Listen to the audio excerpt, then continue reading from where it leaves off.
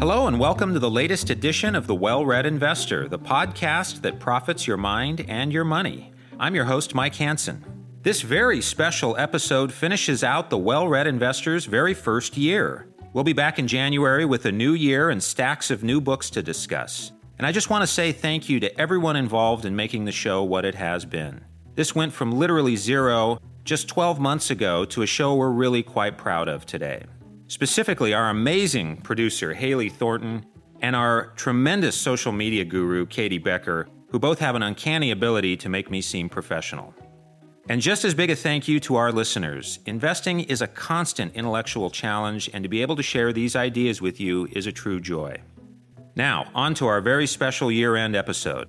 I sat down with Naj Srinivas, host of the Fisher Investments Market Insights podcast, to talk about how the well-read investor works, and the literary life in general. I've known Naj for many years. In fact, you might recognize him from one of the Fisher Investments frequently aired national TV spots.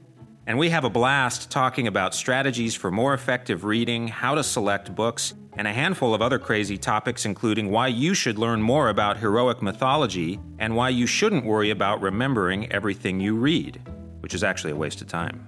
We're throwing the kitchen sink at you here with bonus content from that discussion that gets even further into the wonky world of literary life.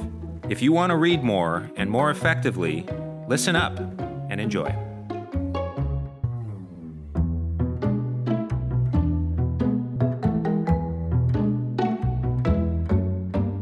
We're here today to talk about the Well-Read Investor podcast, of which you are the host.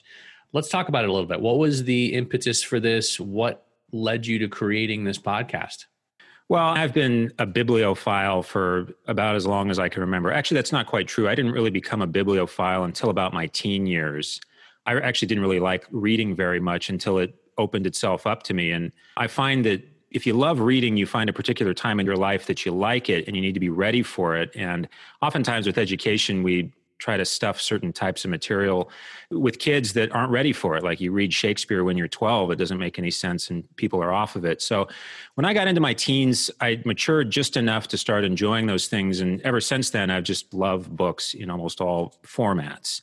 But here at Fisher Investments, we try strange things and we try new ideas. And knowing that I had this interest and knowing that there's a real appetite for people to know about the books that are out there, the ideas that are out there, but it's just too much time and effort to try to read every single book. Only crazy people like me try to do that. And so we thought there was a real service we could provide to expose people to new and different ideas and see how they connect to real investing. And so far, it's been really a lot of fun to do. Well, you've been my personal book concierge for the better part of my career here, 15 years.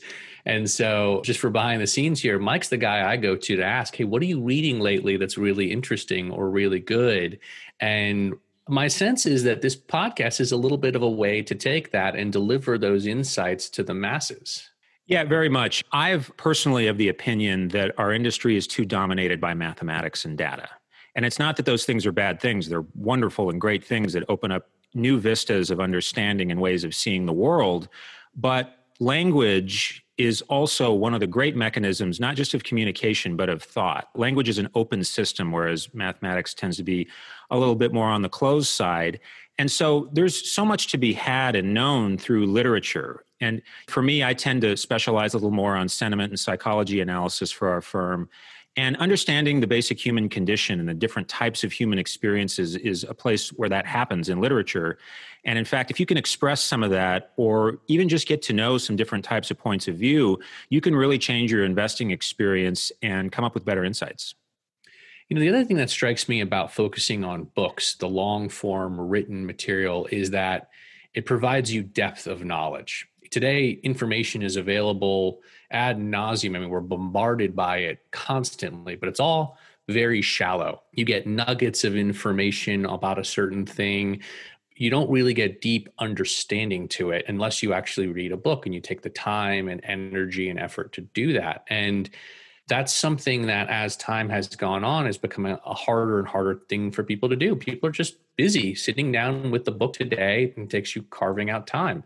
Mike, just for our listeners, consumes 3 to 4 books a week. And I'm not talking about 100-page small books. I'm talking about deep, thick, the 300-page ones that have some heft to them. Well, let's be clear. I still read quite a lot of Batman comic books. But how do you actually carve out the time yourself to read so many books? And how do you advise people likewise to do the same? The printed word in long form writing is actually a fairly new technology in terms of world history. And it's not a skill set that we're necessarily predisposed to. One of the reasons I would still advise for people to sit down and read when they're able to is because it really is a form of meditation. And when people ask me, how do you read more? How do you prioritize and get it into your life? Well, that's really what it is. You have to make it a priority. You have to think about it as a skill set that you're really trying to build. Reading is just like playing the guitar or learning a sport or any other skill set. You actually have to do it a lot to get good at it. And once you get good at it, you'll realize you have all sorts of ways you can approach books and ways you can get a little bit of reading in here and there or digest information even more efficiently. But beyond those, most nonfiction books are not very information rich. And so you want to be selective, and the work you do just before actually engaging with the book matters a lot. Most nonfiction books have probably 85 or 90% of relevant information in the first couple of chapters. That's not always true, but you can check and see. And so when I say I read 3 or 4 books a week, sometimes that means I pore over every word. It depends on the type of book. For example, if I'm reading Russian literature and I'm getting involved with Dostoevsky, that's going to be a pretty hard slog, and you go page by page, maybe a page a minute. But a lot of nonfiction books, really, you can move through fairly quickly because the simple truth is that nonfiction books often function sort of like a PhD dissertation, that they have an idea that they're trying to prove, and then they spend a lot of the book trying to demonstrate that to you. And what you can make a decision on is how much of that demonstration you want and how much of the idea you want to absorb. But I do a little bit of work beforehand, before I even open the book. Who is the author? Why am I reading this book in the first place? And what do I plan to get out of it? And knowing the author's background and perhaps some of their approach gives you a lot of information about what the book might unfold to be and maybe what some of your expectations are about it. And so for me, a book is a very active process. When you're reading it, you're actually moving through it in such a way that I usually have a computer or like an iPad handy so that I can look things up if I want to, make notes for later. It probably reminds me of some other book I want to look at. I always have highlighters and pencils with me. I spend a lot of time writing in my books. It should be an active process because I think high quality reading has volition. It has purpose. You're trying to do something. And in my estimation, a lifetime of reading, what it ends up doing is creating your specific viewpoint, your own subjectivity.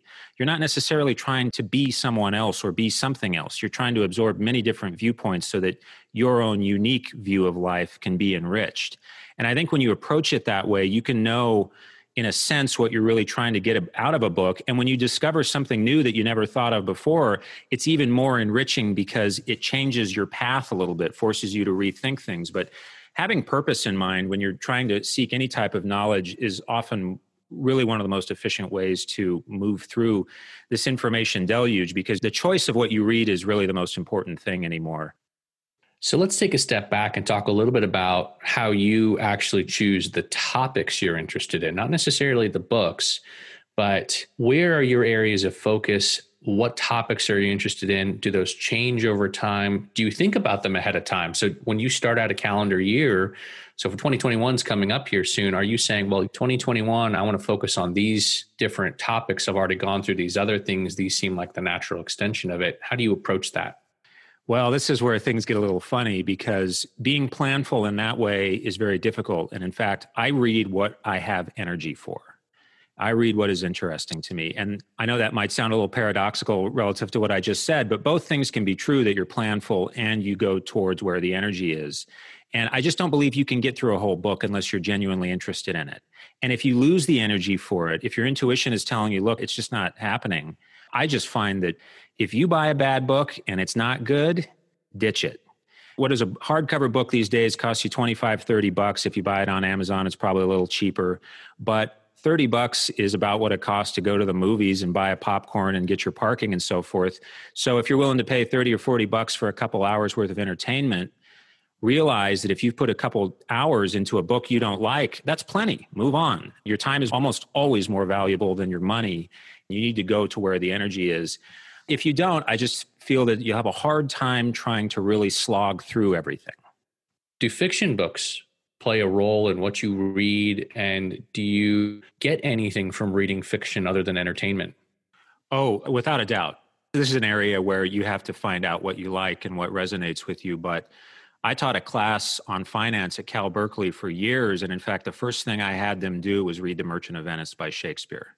Because if you want to understand what interest is, then ask for your pound of flesh. And I really mean that. And this is not for everyone, but for me, in another life, I would have been a professor of Russian literature. And to read Dostoevsky today, in today's climate, in today's world, is just an amazing experience. Some of his books, like Demons, also called The Possessed, Crime and Punishment, without a question of a doubt.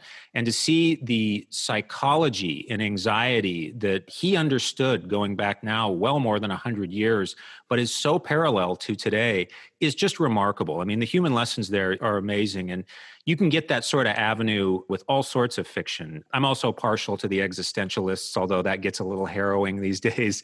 If you read Albert Camus and things like The Plague or The Fall, that's almost touching a little too close to home these days. But it's all out there. And again, you find what resonates with you. And if it resonates with you, the lessons will be there for you. Mike, what's your take on audiobooks? I like them a lot. I think they're a very useful tool for those who want to read more. With life being so busy, for one thing, it's just a good way to get some information while you're doing your chores or whatever else. But I actually find the mechanisms on a lot of audiobooks to be things like you can control the speed at which narration happens. Most audiobooks now come with a table of contents where you can skip around. And there really is quite a lot of evidence that humans will absorb information by sound just as well or better than by reading words. And in fact, we probably were evolved to do more of the former than the latter. And so I'm a big proponent of audiobooks. And I think that performances in audiobooks just continue to get better, which is part of what makes that experience very good. One of the questions about audiobooks, at least to me, is always retention. With an audiobook, I find it to be more challenging, maybe because I am multitasking. How do you tackle that problem?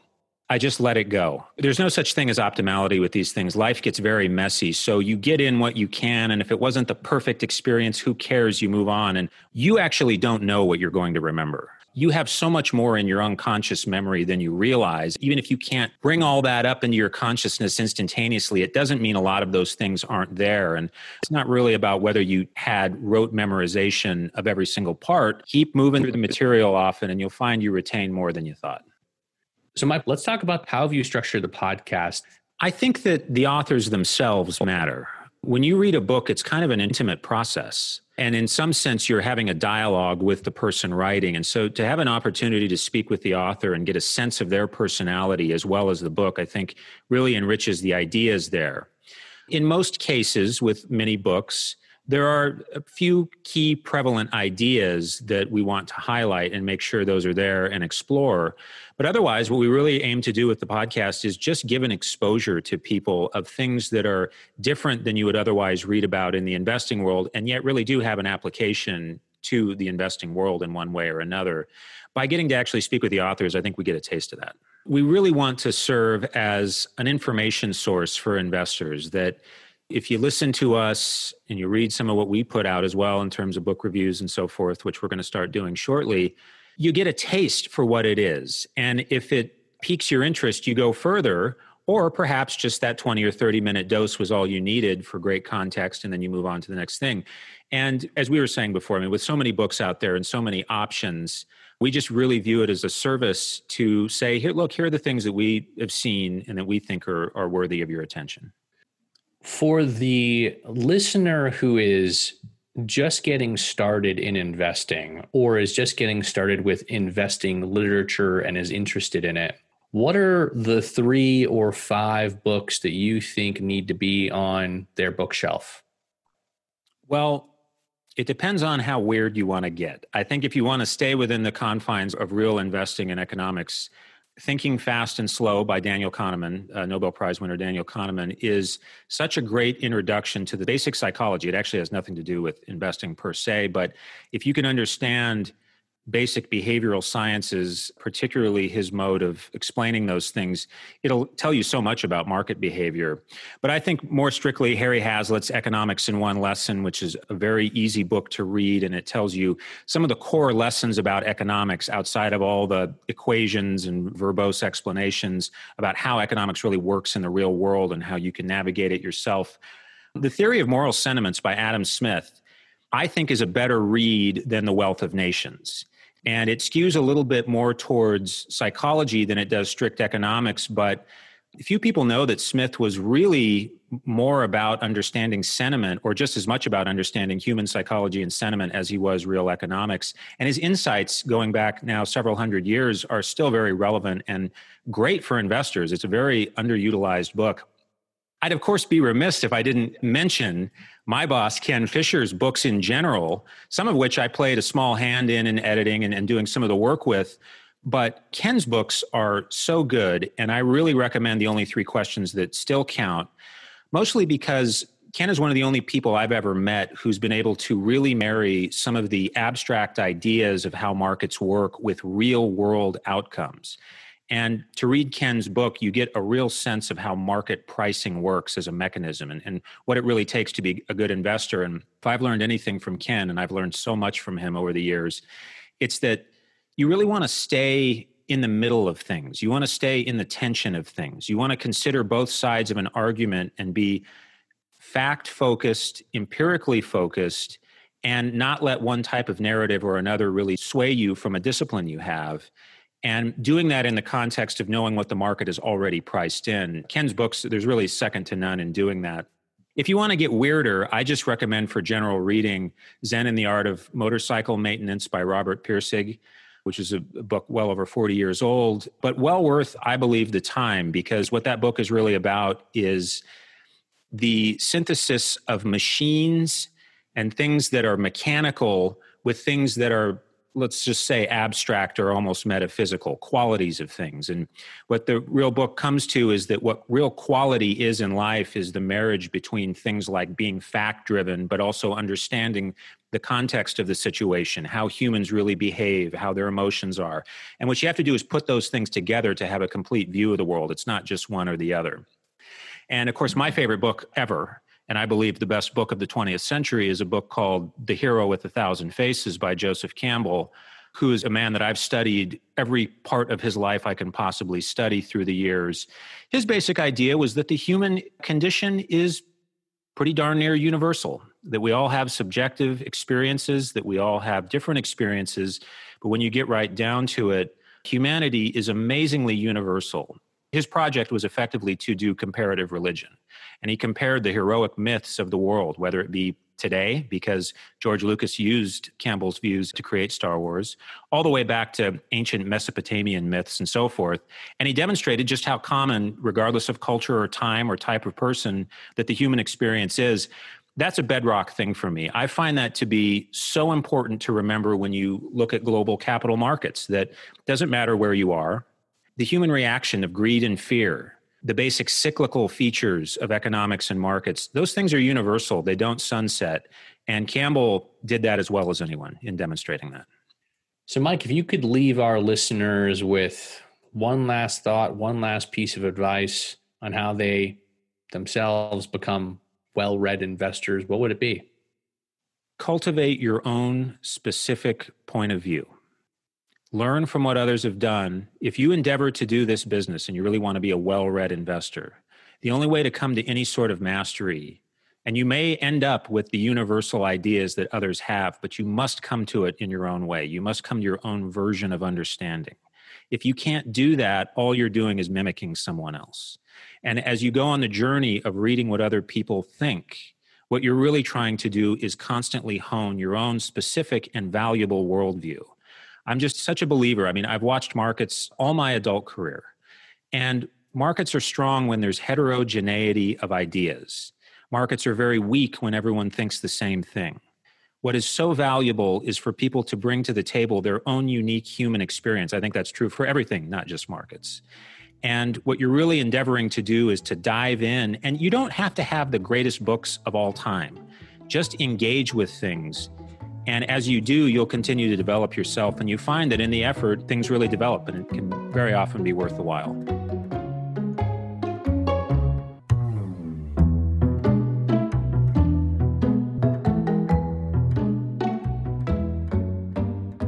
There it is. 2020 is in the books for the well-read investor. That was a pun, by the way.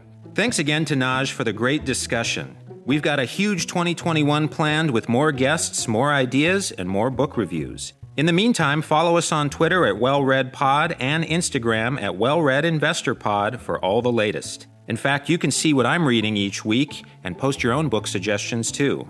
And until then, here's hoping your holiday season continues on with peace, health, and an optimistic heart. And may all your reading profit your mind and your money. Happy New Year. Take care. Investing in securities involves the risk of loss. Past performance is no guarantee of future returns. The content of this podcast represents the opinions and viewpoints of Fisher Investments and should not be regarded as personal investment advice. No assurances are made we will continue to hold these views, which may change at any time based on new information, analysis, or reconsideration. Copyright Fisher Investments 2020.